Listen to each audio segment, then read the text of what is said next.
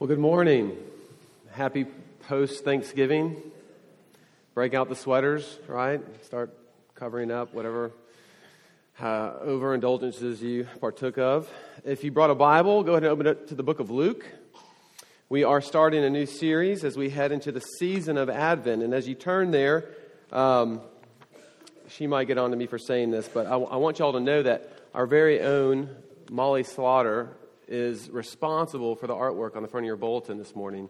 I think it's incredible, and she does a great job, and I wanted to highlight that. But we are starting a new series of Advent called Songs of the Savior. And as you turn there,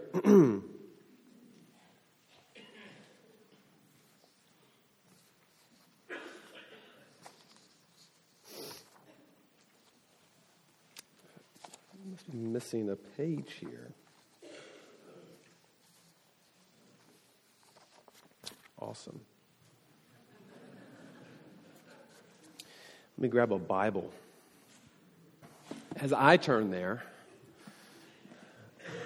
one of the things that we're going to be going through the next 4 weeks as we head into Christmas is looking at these songs of Advent, these songs that are only in the book of Luke, and these songs that invite us into a story that is going on, God's story, that centers around the arrival or the coming of Jesus Christ. One commentary says this about these songs, these carols. He says, these songs are the last of the Hebrew psalms and the first of the Christian hymns. And I think that is a very correct and accurate way to speak of these songs. And the first one we're going to look at this morning is Mary's song, often called the Magnifies. But if you will, let's give our attention to the reading of God's Word found in Luke chapter 1. Your bulletin says 39 to 55. I'm actually going to include 38, so brace yourself. Beginning in verse 38, and Mary said, "Behold, I am the servant of the Lord. Let it be to me according to your word." And the angel departed from her. And in those days Mary arose and went with haste into the hill country, to a town in Judah. And she entered the house of Zechariah and greeted Elizabeth. And when Elizabeth heard the greeting of Mary, the baby leaped in her womb. Speaking of the baby in Elizabeth's womb, John. And Elizabeth was filled with the Holy Spirit, and she exclaimed with a loud cry, "Blessed are you among women, and blessed is the fruit of your womb. And why is this granted to me, that the mother of my Lord should come to me? For behold, when the sound of your greeting came to my ears, the baby in my womb leaped for joy. And blessed is she who believed that there would be a fulfillment of what was spoken to her from the Lord." Verse 46, and Mary said, "My soul magnifies the Lord. My spirit rejoices in God my Savior. For he has looked on the humble estate of his servant. For behold, from now on all generations will call me blessed. For he who is mighty has done great things for me, and holy is his name. And his mercy is for those who fear him, from generation to generation. He has shown strength with his arm. He has scattered the proud in the thoughts of their hearts. He has brought down the mighty from their thrones and exalted those of humble estate. He has filled the hungry with good things, and the rich he has sent empty away. He has helped his servant Israel in remembrance of his mercy, and as he spoke to our fathers, to Abraham and to his offspring forever." Amen. Let me pray and ask God to teach us his word this morning. Gracious Heavenly Father, we thank you for this morning, this day that you have created. We pray now that as we look at your word, that you would do a miracle, and by a miracle that you would soften our hearts, or that you would open our eyes and our ears so that we may hear and see things otherwise we could not, so that we may leave here changed people. We ask this in your name. Amen. What causes you to celebrate? What causes you to celebrate? What causes you to break into song, maybe both literally, but certainly figuratively speaking as well? What causes you to do that? Maybe for one generation it was the phrase, "the war is over," was reason to celebrate, for sure. For some, maybe it's receiving a promotion at work. absolutely reason to celebrate there. For many, it's a wedding. Some of you recently have been to a wedding, I know. I love a good wedding. For whatever reason, there are a few things right now that really just take my imagination to a place and allow me to celebrate what it is that we're actually doing here. What is it for you, though? What is it that causes you to celebrate? What is it that causes you to sing? Maybe for some of you, it's rushing the field after standing in freezing rain over 2 overtimes to watch your in-state, in-division rival get beat and ruin their chances of playoffs. I don't know. That might be you. Whatever it is, what it is that we celebrate, whatever it is that we find ourselves singing about is indicative of the story or stories that we long to be a part of. Let me say that one more time. What it is that we celebrate, what it is that we find ourselves singing about is indicative of the story or stories that we long to be a part of, or at least that we want to find ourselves belonging to. And in this song that we just read of Mary's, is not just a song that she is singing of celebration, which we'll look at in a second, of what is happening to her. It is a song and a story that she is inviting you this Advent season to be a part of. A story of celebration, what God is not only doing in the life of His people, but what He's doing for all generation. And so to get at that, I really want to look at just 2 things, and then a third thing would be more application. I want to look at what is Advent really? What is Advent to begin with? And then second, I want us to look at what is this song? What is Mary singing about? And then I want us to look at, lastly, how does this song become our own? How does this song shape the way that you and I live today? So 3 things. What is Advent? What is this song about? And how does this song shape us? So let's look at the first one. What is Advent? A small confession here. I grew up in the church. Grew up hearing many of Advent sermons. I knew it was Advent because I would come into the church and I would see these beautiful decorations and I would go along with it until one day, sometime after college, and we'll just leave it at that, I leaned over to the friend sitting next to me. It wasn't Ada.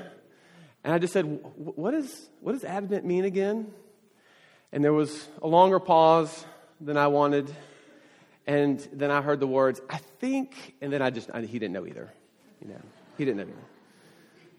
If that's you this morning, then great. You can join me with this first point.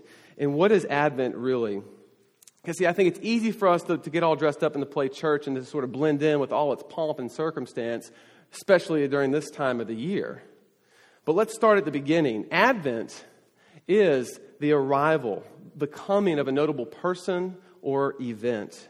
And the history of Advent within the church does 2 things for us primarily. One, it causes us to look back to an event. In our case, to look back to the arrival of Jesus Christ, born of the Virgin Mary, Son of God, to redeem creation, to die for the sins of His people. It is a season that prepares us for something. It is a season like Lent in the spring that prepares us for the coming of Jesus. That's the first thing. But the second thing that Advent does is that by looking back to this arrival, we are forced then to what? Look forward to the second arrival, if you will. The ultimate arrival of when Jesus comes back. When Jesus comes to make all things right, as we say. So the first thing is looking back. The second thing it causes us to do is to look forward. This is what Advent was for Israel in the Old Testament. At the end of the Old Testament, Israel's Advent, if you will, was the story of Exodus, the story that we just got done going through here last week. That is, they look back to this wonderful event in time where God freed His people from the bondage of slavery in Egypt and headed them across the Red Sea. Now, as big as an event that was, looking back upon it, told them that not only is this God's faithfulness to His people, not only is this His promises, but this also told them that this is not it. There's something for you to look forward to. And at the end of the Old Testament, we find that the arrival, the waiting, if you will, for that promise to come true, finds itself fulfilled in the beginnings of the gospel story. That finally, what the Exodus story was pointing to was finding its fruition in Jesus Christ. That's what the Old Testament Advent was for them. And so it is for us. And so today, As we sit looking back to the arrival of Jesus and waiting for his coming, we sit now in the time between the times, as many scholars have put it. That's where you and I live. That's where you exist this very morning. This is where we are in the story, in the time between the times. Many of us who faithfully and often painfully follow our beloved sports teams understand the time between the times to be that time long, long ago when your team actually won a national championship, and the waiting for that someday, one day, whatever, when that may happen again. But that is not the time between the times that we speak of this morning. The time between the times this morning is the arrival of Jesus, the Son of God, and his final arrival when he comes to make all things new. It's a looking back to an arrival which prompts us to look forward to another. Which is why, and this is why I belabor this point, which is why the Christmas season for many of us is really a combination of the sweet and the sour. It is a combination of the sweet and the sour life that really nobody wants to talk about. We want to talk about the sweet. We want to eat all the cookies and the eggnog, and that's great, and I'm the first one in line. But we really want to talk about the sour.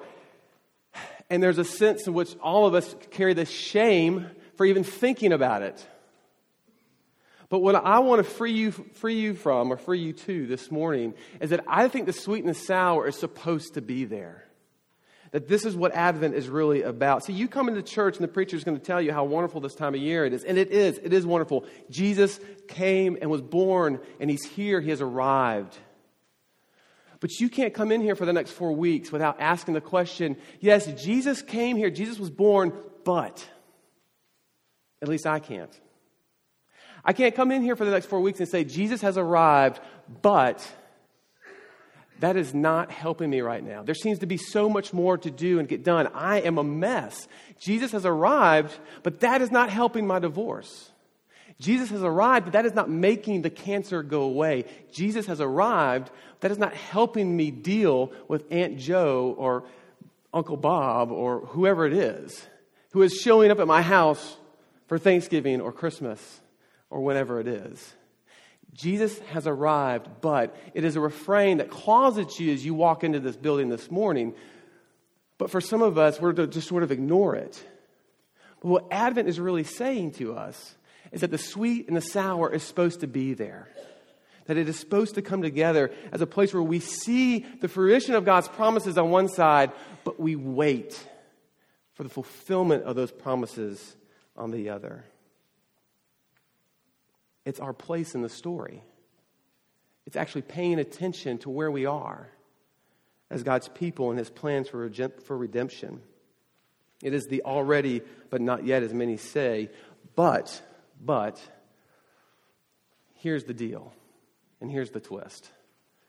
As we come in here to begin celebrating Advent, as we come in here and we look at this song that Mary's about to sing, we know that the sweet and the sour exist, but what Mary's song is telling us this morning, and as it moves us to get into what it is that she's singing about, we know that the sour exists, but what Mary's song is saying is that the sweetness, my friends, will win out. That is Advent. That as we hold these two things together, no matter how sour the sour gets, the sweetness wins out. There's no better way to move into the second point of what Mary's song is about than to say that that is true.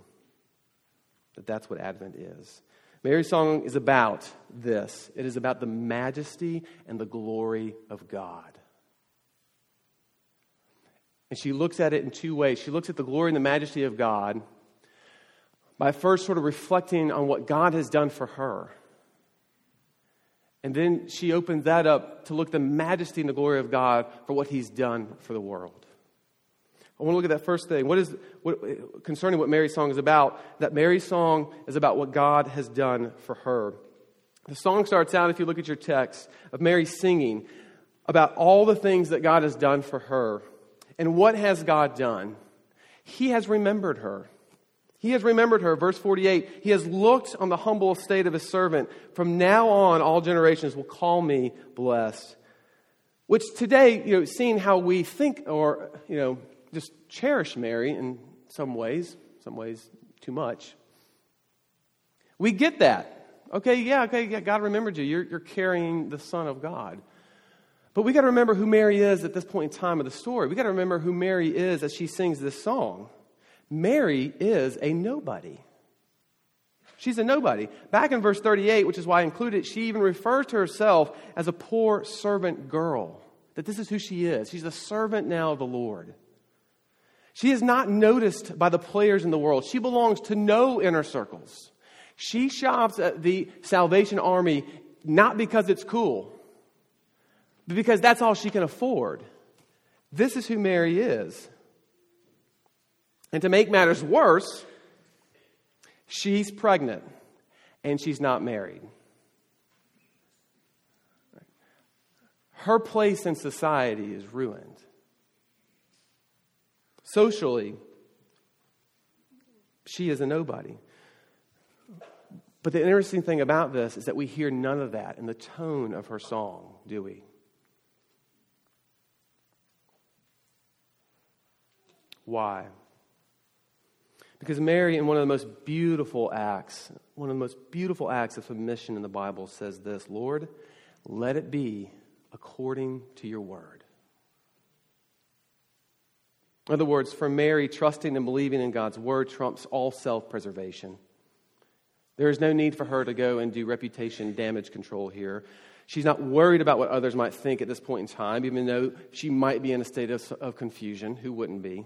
But she's not worried about what others might think of her, because the only voice that matters to her is the voice of the Lord. The only person who gets the last word in saying who Mary is God. And boy, wouldn't that be nice to live like that? And so instead of the song being about confusion, instead of it being about woe is me, what do we hear instead? We first hear her praises to God for what she has done for her. He has remembered his lowly servant. He has looked upon her, a nobody. And he has done great things for her. And if I could stop there for just a minute and sort of come off the pages here of the text and come into this room, that is what Advent is for you. That is what God has done for you as well. This season tells us that he has remembered you as well. That he has looked at your lowly estate and he has smiled upon you. He has looked upon you and he has brought you something, Jesus, the Savior of this world, for you. That is what Advent is. And it's as we enter into that, as we enter into this idea of God even remembering us, this is why the sweetness wins out. And we'll see this to be more true for Mary as we go along. This is the first thing. What Advent is, it is a looking back and also a looking forward. And this is what this song is. That's what the first part of the song is for Mary. It is remembering what it is that God has done for her, but it doesn't stop here at all, does it? It continues and it goes on as Mary begins to talk about what God has done for the world. Verses 51 to 55 talk about a turning upside down of the status quo. We read language of the proud being scattered and the mighty being torn from their thrones. And those who have been scattered, the text says, the hungry and the humble, he has gathered and he has exalted. Tim Keller says this about this passage. He says that the grace of God gathers those who have been scattered. And by scattered, those who are the lowly, those who are the humble, those who don't have a place to go. It gathers those who have been scattered, but it scatters those who have been gathered. Those who think of themselves too much. Those who think that what is important in this world are the places of power that they can rise to and hold over each other. That's it. This is Mary's song as a testimony to the faithfulness of God and how he is, in his timing and what he is doing, is trustworthy, and how he is turning and changing things, and how he is implementing his plans that he has promised from so far long ago. In other words, what Mary is singing about, and why she's singing, maybe more importantly, is that it is his story that she finds herself wrapped up in and not her own. And that's really the point. It is his story that Mary is caught up with, not her own. If you do a cross-reference of Mary's song, which is something that people who go to seminary do, you find a lot of it coming from Hannah's song. And who was Hannah? Well, Hannah was the mother of Samuel from 1 Samuel, right? And you find a lot of what Hannah sang about. You find a lot of that showing up in Mary's song. But that's not the only place that we find echoes of the Old Testament in Mary's song. We also find pieces of it coming from Genesis 17, which was this remarkable story of God and Abraham and God making his covenant promises with Abraham and about how they will be for his offspring and their offspring. But then there are these faint echoes also of Deuteronomy. And I needed to read that somewhere else because I didn't read Deuteronomy about the steadfast love of God. We can laugh at that, right? Who's read Deuteronomy? But it doesn't stop there either. As I mentioned, 1 Samuel, she talks about Hannah's song. 2 Samuel is in there too, along with Job, along with the Psalms. Isaiah makes an appearance in the song too, along with Ezekiel, Micah, Habakkuk, and Zephaniah. What's the point? Mary has crammed the entire Old Testament into this song. It's as one commentator says, is that what Mary has tried to do is virtually put the whole Bible into her song because she is so caught up in God's story and not her own. And that is why she celebrates. That is why she celebrates. It is his story that Mary longs to be a part of and is a part of. It is his majesty and the glory that she seeks to proclaim and nothing else.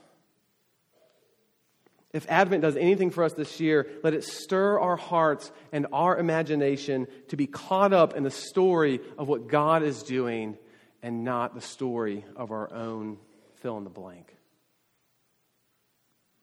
This time of year invites us to that, does it not? To think that it's possible to be part of a story where the sweetness does win out. That requires imagination. One of the very interesting things about Mary's song is even though her baby is the reason for this song, we hear very little specifically about the baby in this song, who of course is Jesus.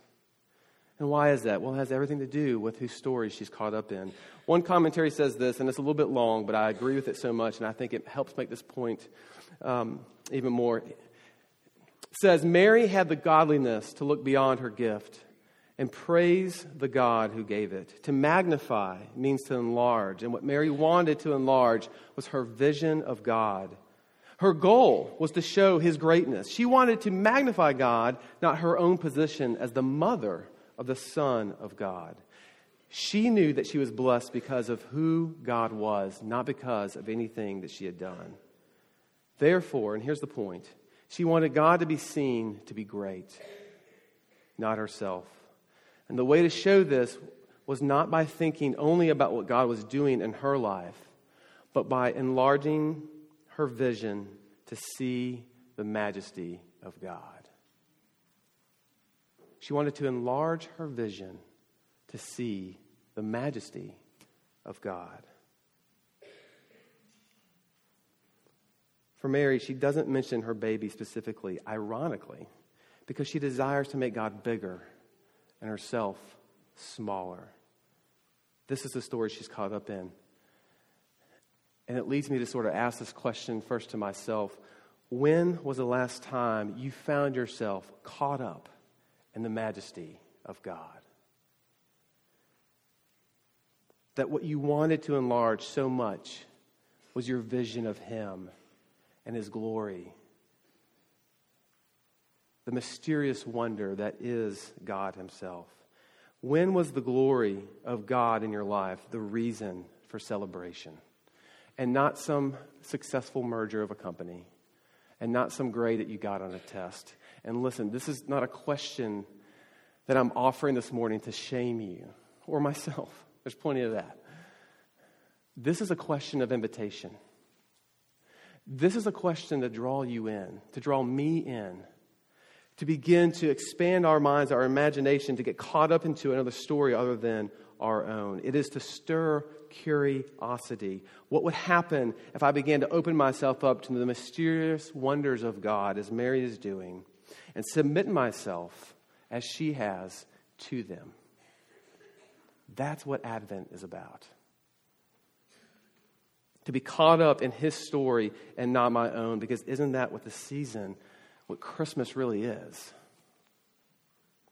This is what we see in Mary. We see submission to the mysterious wonders of God, which, as it turns out, submission and all of its taboos in our culture today, it really is the beginning of how we enter into a place where our vision is enlarged to see his majesty and his glory. There's no other way around it. You can't begin to come into and see God and all that he is without first sitting at his feet. But how hard is that for us? How hard is it for us to say, let it be according to your will?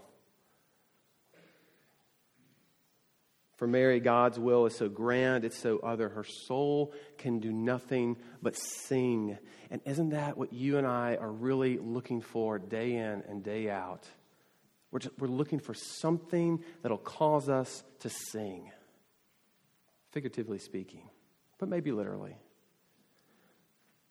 We want the bells and the whistles, the pleasures and the joys of this world because our hope is that they will bring us joy, that they will make us sing.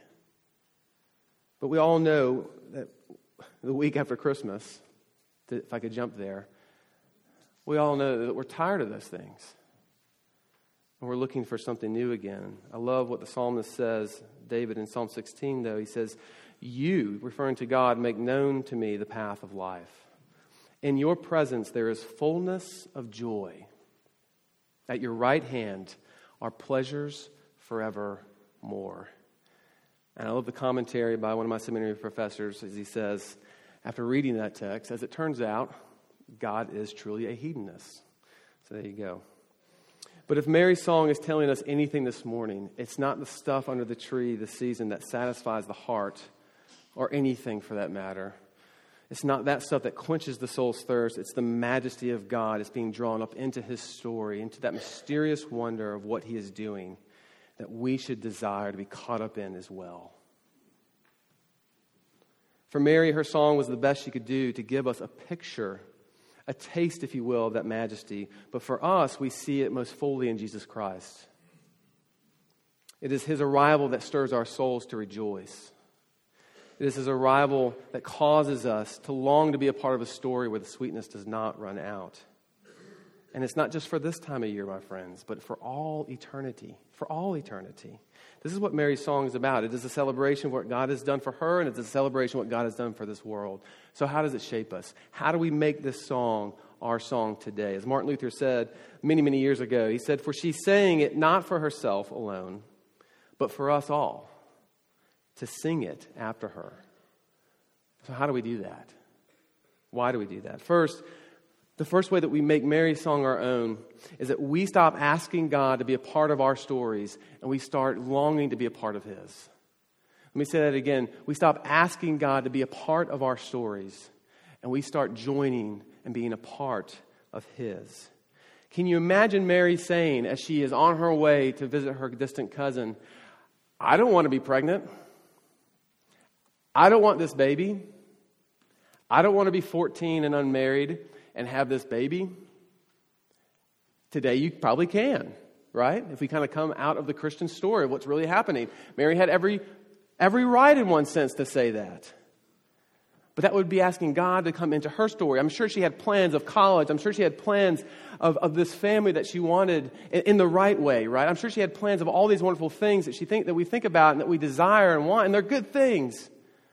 But how much of those things becomes the dictation of what our life should be, and more importantly, how God should fit into that?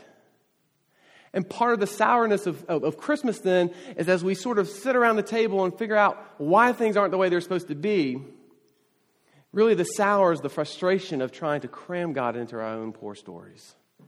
When really the glory and the joy is longing to be a part of his. It's not easy.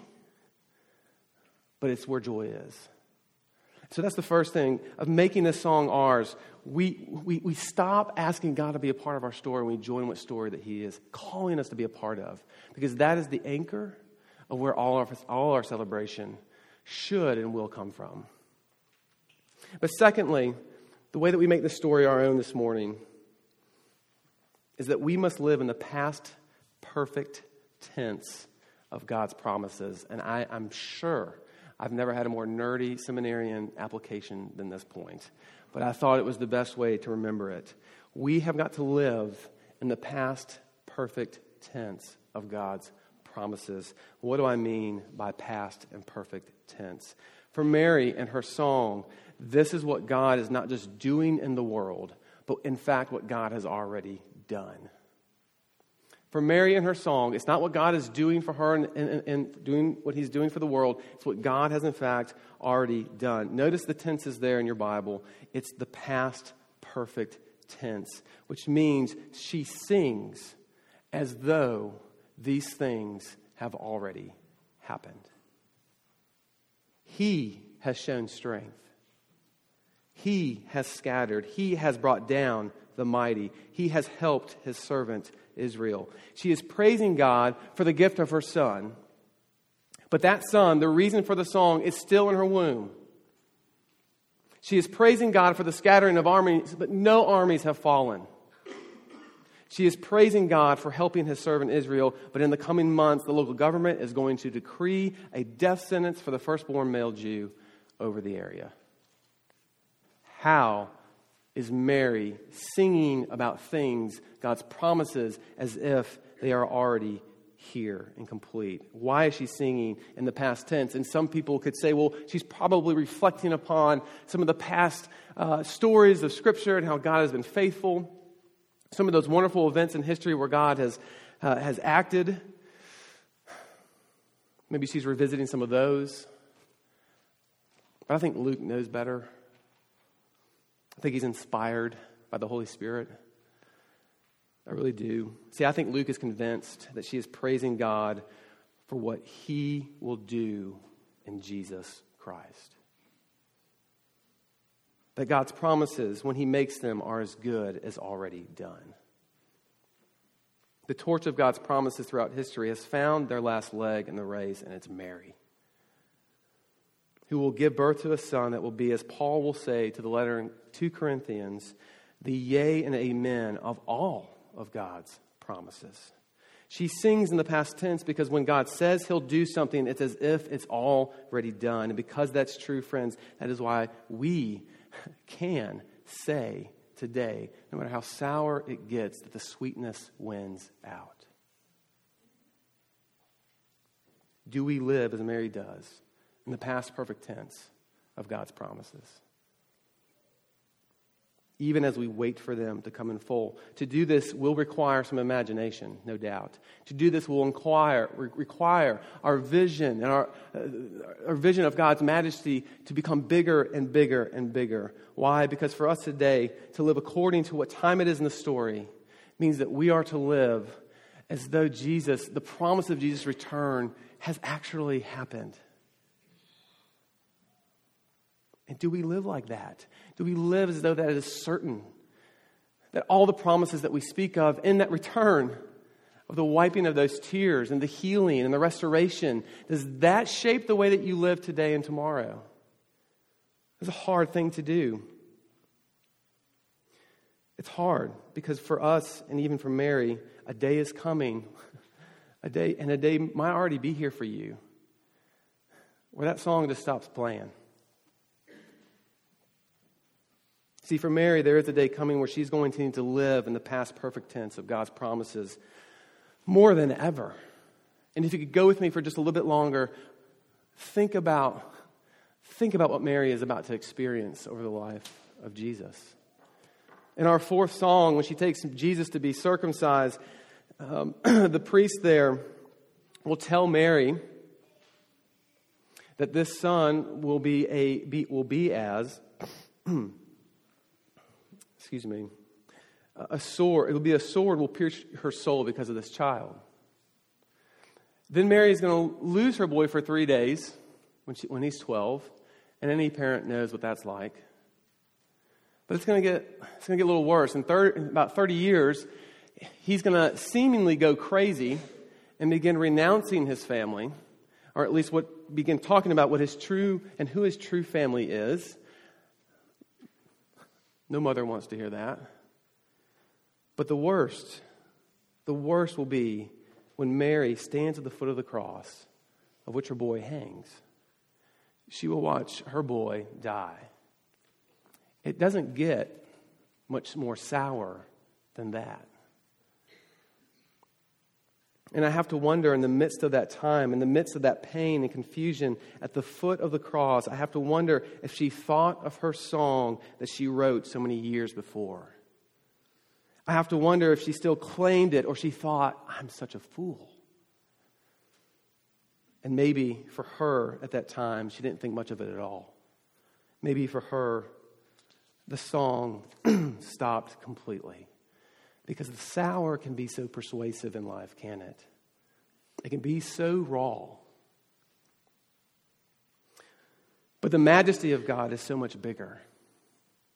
The majesty of God is so much bigger than anything that we can imagine. See, Mary is going to need something so much bigger than she is at that point in life. And it's here that even Mary needs to live in the past perfect tense of God's promises more than ever. For Mary at the foot of the cross, that song will indeed stop, but only for a minute, only for 3 days. Till she goes to that tomb, and she goes with ointments, and she finds that tomb rolled away. Resurrection. Did Mary have the imagination for that? I think it's one of the wonderful graces of God to her to bring her to that tomb, to show her that, look, as sour as it's gotten for you, the sweetness wins out because my promises are true. Mary is going to need that. See, the attraction to Mary for all of us and her song is that it wasn't written by someone who never experienced the sour of life. You can know that this morning. It wasn't written by someone who never had bad things happen to them. It wasn't written by someone who lived within the naivete of life and never experienced its bitter kiss. Mary traveled to places like all of you will or have traveled. And sometimes for those moments, the song indeed does stop. And maybe where you're sitting today, this morning, the song has stopped. Maybe you can't even remember the last time you heard the music.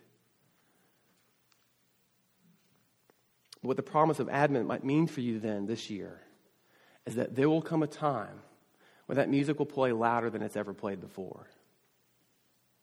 Because the promises of God are not just promises that are thrown out there and that maybe they might happen. They're as good as being done already. Do we live in the past perfect of God's promises? That what He has promised is as good as if it's already happened. And how would that begin to shape who you are, how you will live today, and maybe more importantly, what you will do tomorrow? As we close, what song are you singing this morning?